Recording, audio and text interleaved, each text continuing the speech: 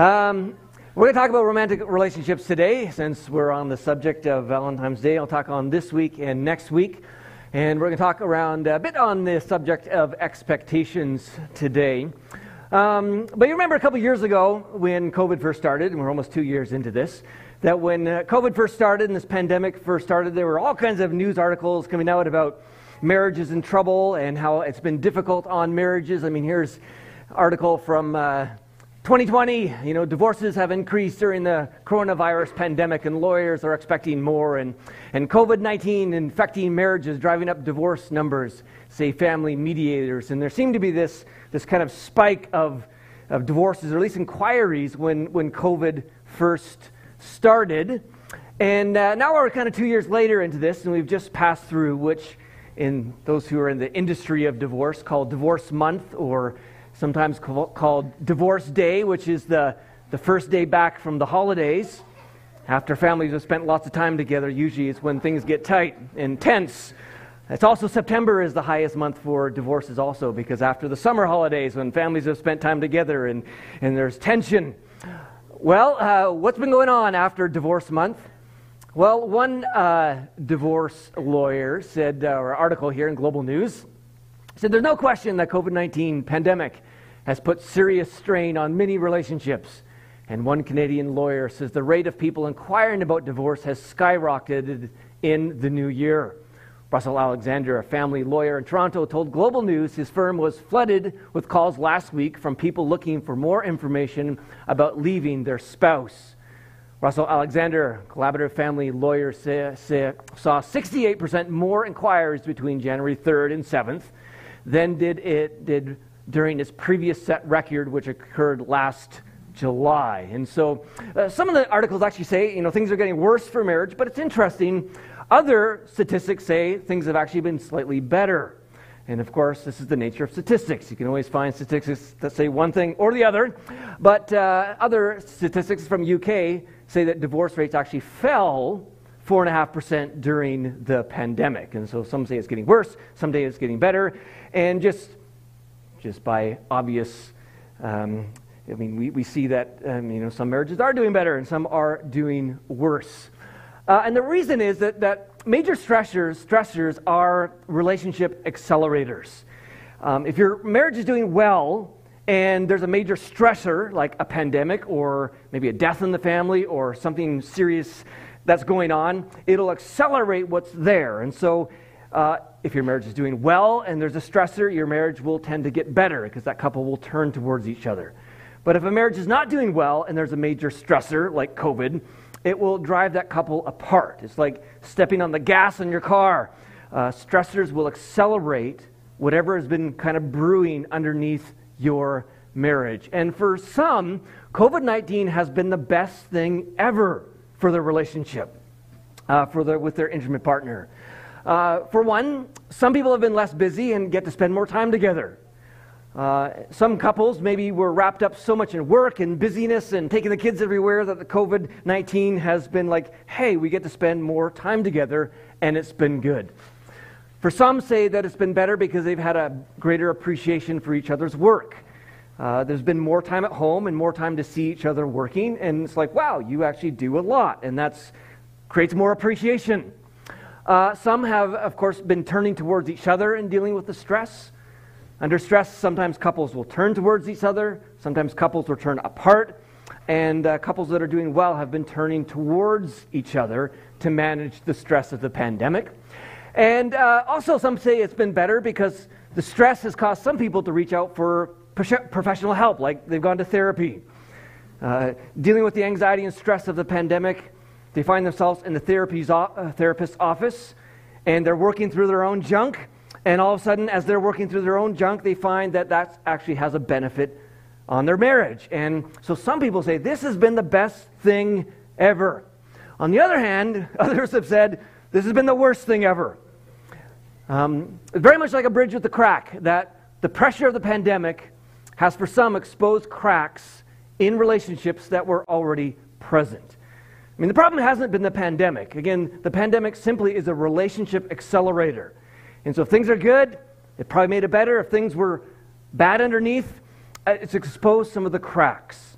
I mean, it's like a bridge that has a crack in it. I mean, you can drive cars across that bridge all day long, and it's fine. But you take a big tractor trailer and drive it on that bridge, the weight of that stress creates cracks and the bridge collapses. And some marriages have collapsed during the pandemic because the pressure has exposed weaknesses.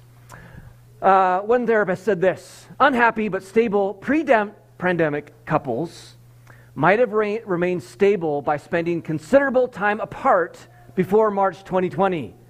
Between commutes, work hours, social engagements, family obligations, and kids' activities, married couples could function day to day without spending much time together.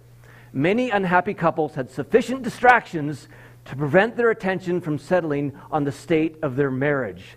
Stay-at-home orders and social isolation recommendations changed that. Suddenly, couples couldn't ignore their relationship. And of course, just the opinions that are out there has made some couples fight more. I mean, just one article about, arguing with your partner over COVID. You're not alone with the pandemic straining many relationships. I mean, some couples have completely different opinions on the pandemic. And it's been very, very difficult for some couples. One divorce lawyer said the most common conflict I see is where the custodial parents have different outlooks on COVID and how it affects their children. One saying we should vaccinate them. Other said no, you got to wear a mask all the time. No, you don't. On and on and on. I mean, lately we see struggle in relationships over even things like the trucker thing going on in Canada here, that people are severing friendships. And again, it's created a lot of strain in some marriages because sometimes one person has an opinion this way and one has an opinion that way. And because this has been so emotionally violent, crazy in our country, that has put just more strain on many marriages. And so some are doing better, some are doing worse. And, of course, Valentine's weekend, those marriages that are doing well usually are excited about Valentine's Day. And those couples that are struggling, usually it's just like, this is a reminder that things aren't going well.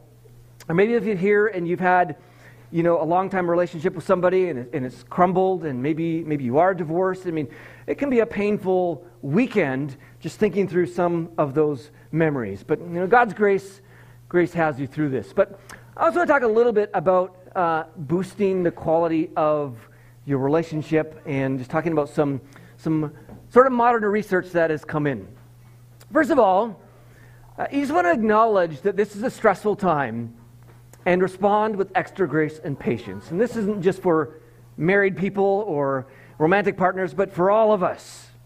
I mean, you just name it. Like, this is a really stressful time, and right now it's a stressful time in Canada, and there's a lot of hot opinions on everything right now, but it's like we just need a little extra patience with each other. Here's what Ephesians 4:2 says: with tender humility and quiet patience, always demonstrate gentleness and generous love towards one another, especially towards those who may try your patience. Or Colossians 3:2, clothe yourself with tender-hearted mercy, kindness, humility, gentleness, and patience. Or as Paul said in Timothy 3:10, he says, you know my faith, my patience, and my love. And really we should be able to say that to our spouse. Hey, you know my patience, and my gentleness, and my love. I mean, is that something that if you said to your spouse or your romantic partner, would they say, yeah, that's true of you in this time? If not, then just allow the Spirit of God to work in those areas, to bring that patience in this time of stress. For the rest of our time, I want to talk on the subject of putting work into your marriage and having a bit more realistic expectations. One thing I've done for probably at least the past 20 years is every year I read at least one book on marriage or relationships, and sometimes I read more than one. But it's been what I've done. And recently I've read this book called The All or Nothing Marriage, and it's a very research-based book. But it's talking about modern marriages and all the latest research. And part of the conclusion is, he says that the average marriage has gotten worse over time, over history, that more marriages are in trouble than ever in history. But at the same time, the best marriages are actually getting better. So on average, marriages are harder than ever, But at the same time, the good marriage is actually doing better than ever in history. And so he basically says, you have the opportunity to have the best marriages in the history of the world right now, just the way the world is set up. But it also takes a heck of a lot more work to get there, because a good marriage is harder than ever in history. And he gives a brief history of marriage in this book, and he kind of says generally up to 1850, marriage was primarily oriented towards helping spouses meet their basic economic and survival needs. In other words, I need a second pair of hands to work on the farm. I need someone I can have kids with and have a family. And so we can just survive and have food on the table. That, marriage wasn't actually all that much about love, about romance, finding someone that's going to be your best friend. It was basically, I need someone to help me survive. And marriages were relatively easy because it was easy to find someone who could help you survive in those days. Then around 1850 to about 1965, marriages turned towards more of a love-based foundation that placed a premium in helping spouses meet their love and intimacy needs. In other words, people didn't just need to survive because, things in culture were more affluent, and now it was like, I want someone who could love me and help me feel secure. It was very love-based and romantic-based relationships until 1965. And then around that time, there was something that was added.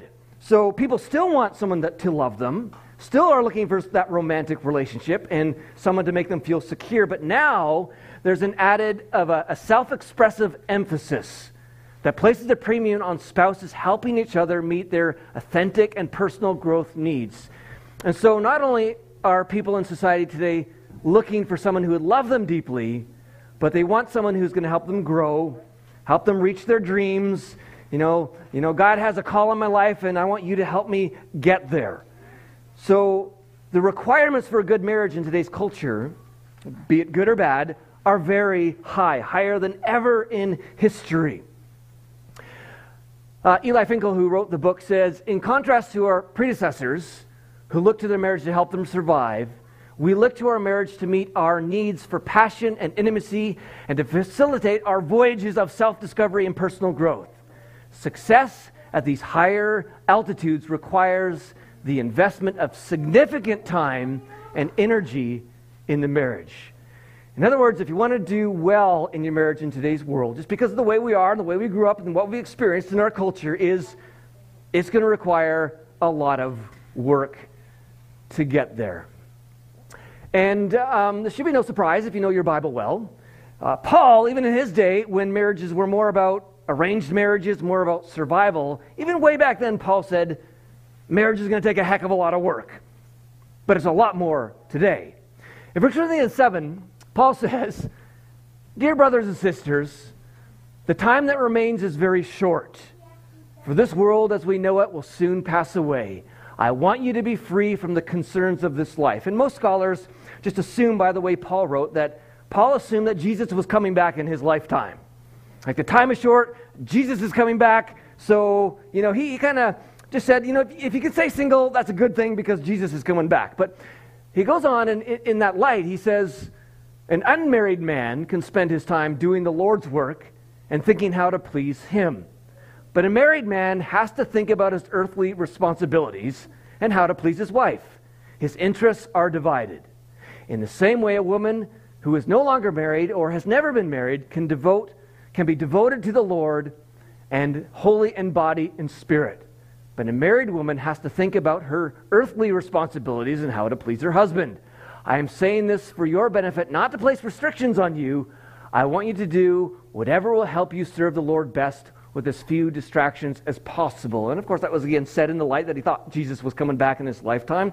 But what he's saying is true. And back in those days when it was just about survival, he's saying, husbands, you got to serve your wife, and wife, you got to serve your husband. It's going to take work.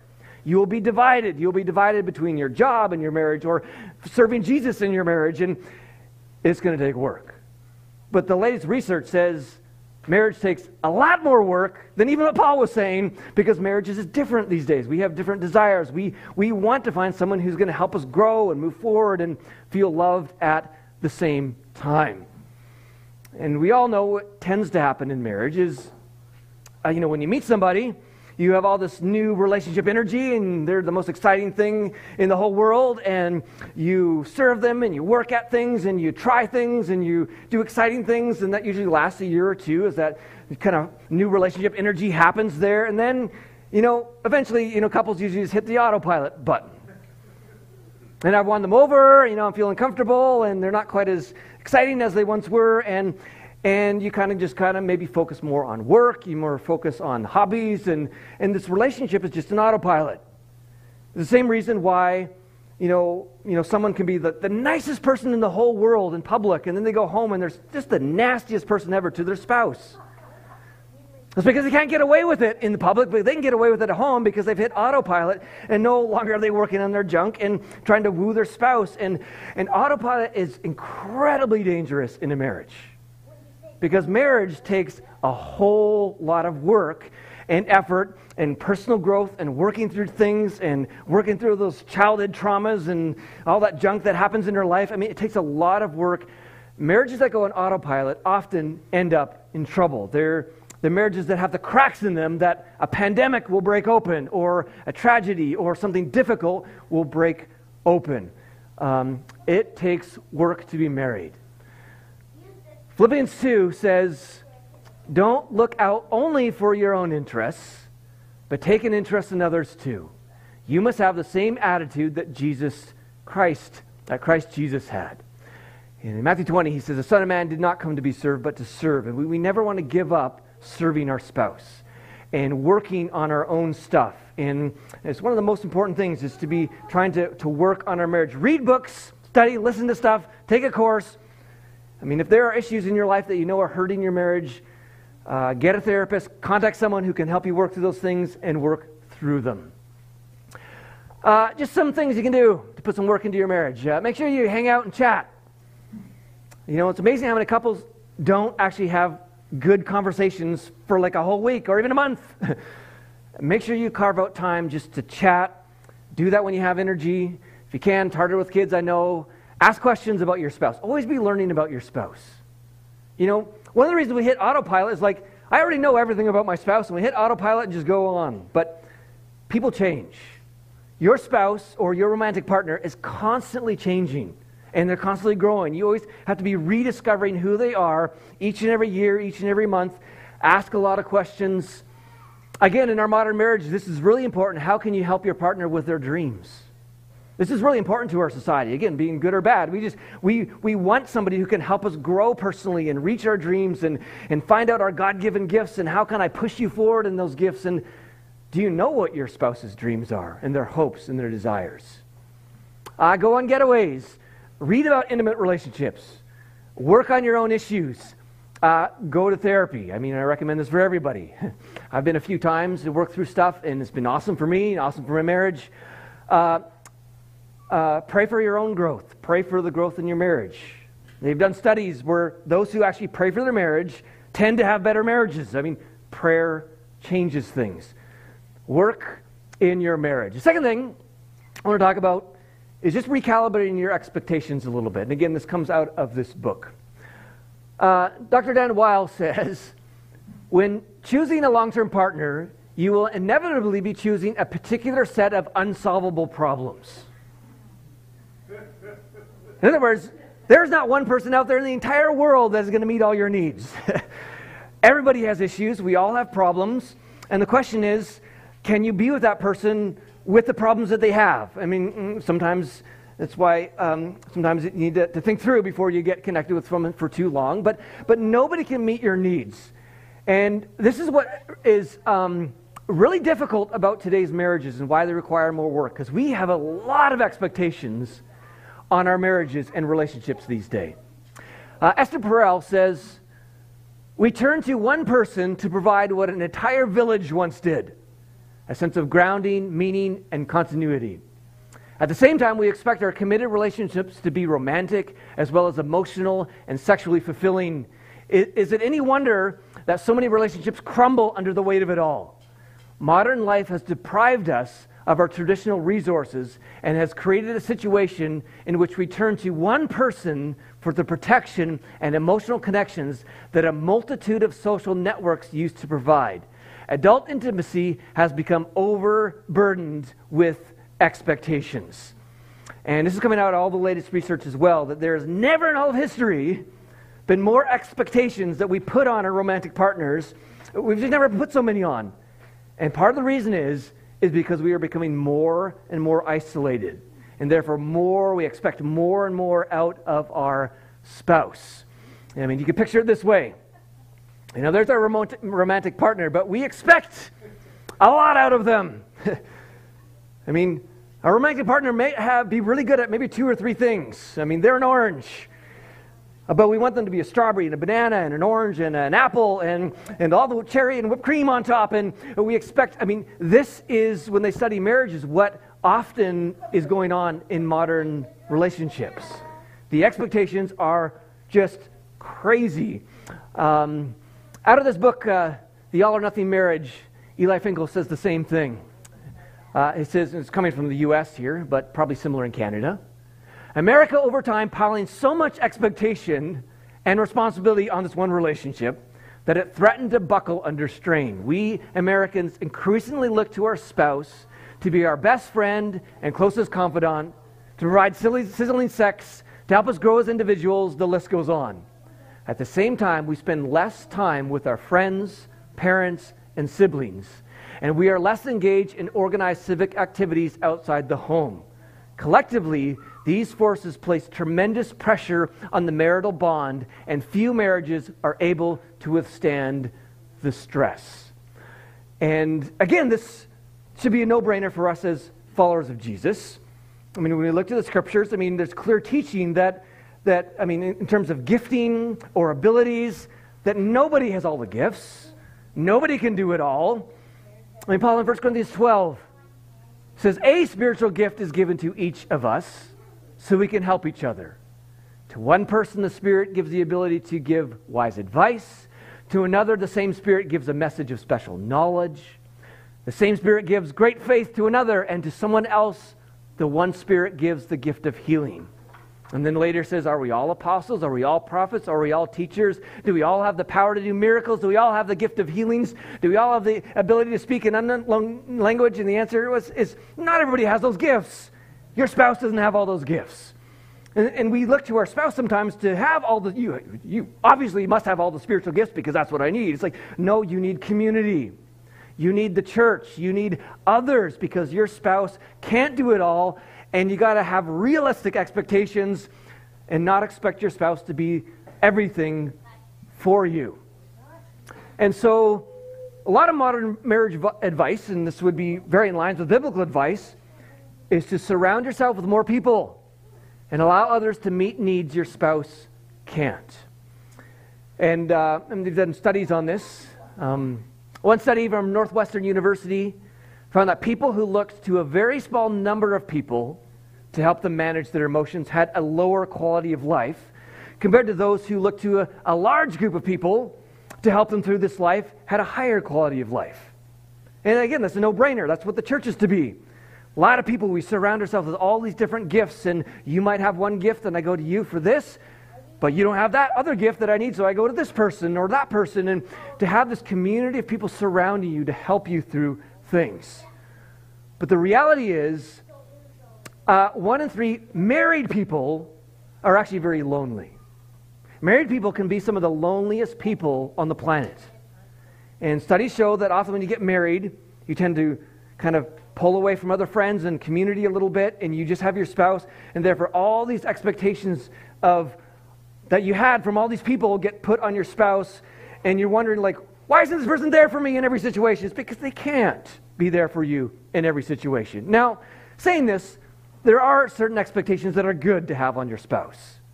Like, you should have an expectation that they're not going to control you or not beat you or be abusive to you. I mean, those are just standard expectations that you should have for your spouse. And the sad thing is, I mean, during this whole pandemic, they've called spousal and abuse the shadow pandemic. That spousal abuse has never been as high as it has been now because, again, people are stuck more at home and there's less support, and it's been sad that way. But we can put it this way, a little picture. Here we have a gal named Jasmine here in the picture, And this is before she is married. For career fulfillment, she has a friend named Janine, that if she has problems with her career or needs information, she goes to Janine, her good friend. And then she goes to Dylan for artistic expression, because he's a friend that she has, is great at artists, and she likes art. And then she goes to Beatrice, who is her jogging partner. And then, Alice, who helps her with personal growth and self-insight and spiritual things. And then she goes to this other gal for adventure in life. And she has this community of people where all these different needs are being met by all these different people, because not one person can meet all your needs. But then what happens is Jasmine gets married to James. James is great at career fulfillment. He's pretty good at physical fitness, but he's not an artist. And he's not very good at, helping her grow in her personal growth, and not very good with adventure. But she's cut herself off from her community. Now, she's expecting James to be everything to her, but he can't be. What she needs to do is take her expectations and make them a bit more realistic. What is my spouse good at, and what needs can they meet? And then, for these other things, I need to go get into community, find some friends, find other places where these needs can be met. I personally have a great need for the outdoors. I am a super outdoors person. I'm always in the outdoors, on my motorbike, snowmobiling, skiing, whatever. But, Marie's not much of an outdoors person. But I have awesome friends that I hang out with when I go outdoors. And it's not a burden on my marriage, because I don't expect that out of her, because I have community connections in that area that I meet with other people in that. How about you? Those areas of need, do you have other people in your community? And even if you're single, this goes for you single, do you have a variety of people to help you meet your needs to get you through life? Again, Esther Perel, she says, too much is expected of modern relationships. Your partner is supposed to be your best friend, and your lover, and your psychotherapist, and your childcare co-worker, and your dishwasher, everything. And those roles historically used to be spread out within communal structures. And it seems like this pandemic has only magnified the degree to which you're forced to rely on your partners. And so some questions you can maybe ask. What needs does your spouse meet for you? Because they have some gifts. They're going to be good at some things. What needs is he or she not meeting? Do you have realistic expectations of those unmet needs? In other words, are you expecting too much of your spouse? Are those expectations realistic? Can some of those needs be met by making friends or getting involved in community? And we know it is hard to make friends in today's world, and it's hard sometimes to get involved in community, but just research is showing that if you want to have a great marriage, the best marriages contain two people who actually are well connected to other folks. And in the end, one of those people that we need to lean on, of course, is Jesus. We lean on our spouse for some things, we lean on our friends for other things, but one connection that we absolutely need, that all of us need, is this connection with Jesus. There's something about Jesus that satisfies. There's something about when you have a connection with Jesus, it fulfills the need that you don't have to place on your spouse. I can give you help and energy to make it through this life and to have a better marriage. Jesus said, I am the bread of life. Whoever comes to me will never be hungry again. Whoever believes in me will never be thirsty. Or Matthew 11, come to me, all you who are weary and carry heavy burdens, and I will give you rest. Or John 7, anyone who believes in me may come and drink. For the scriptures declare rivers of living water will flow from his heart. One of those connections we need, it's not just with our spouse or your romantic partner, is we need a connection with Jesus. It's a connection where life flows, and that life flows in, and it flows out upon our marriage.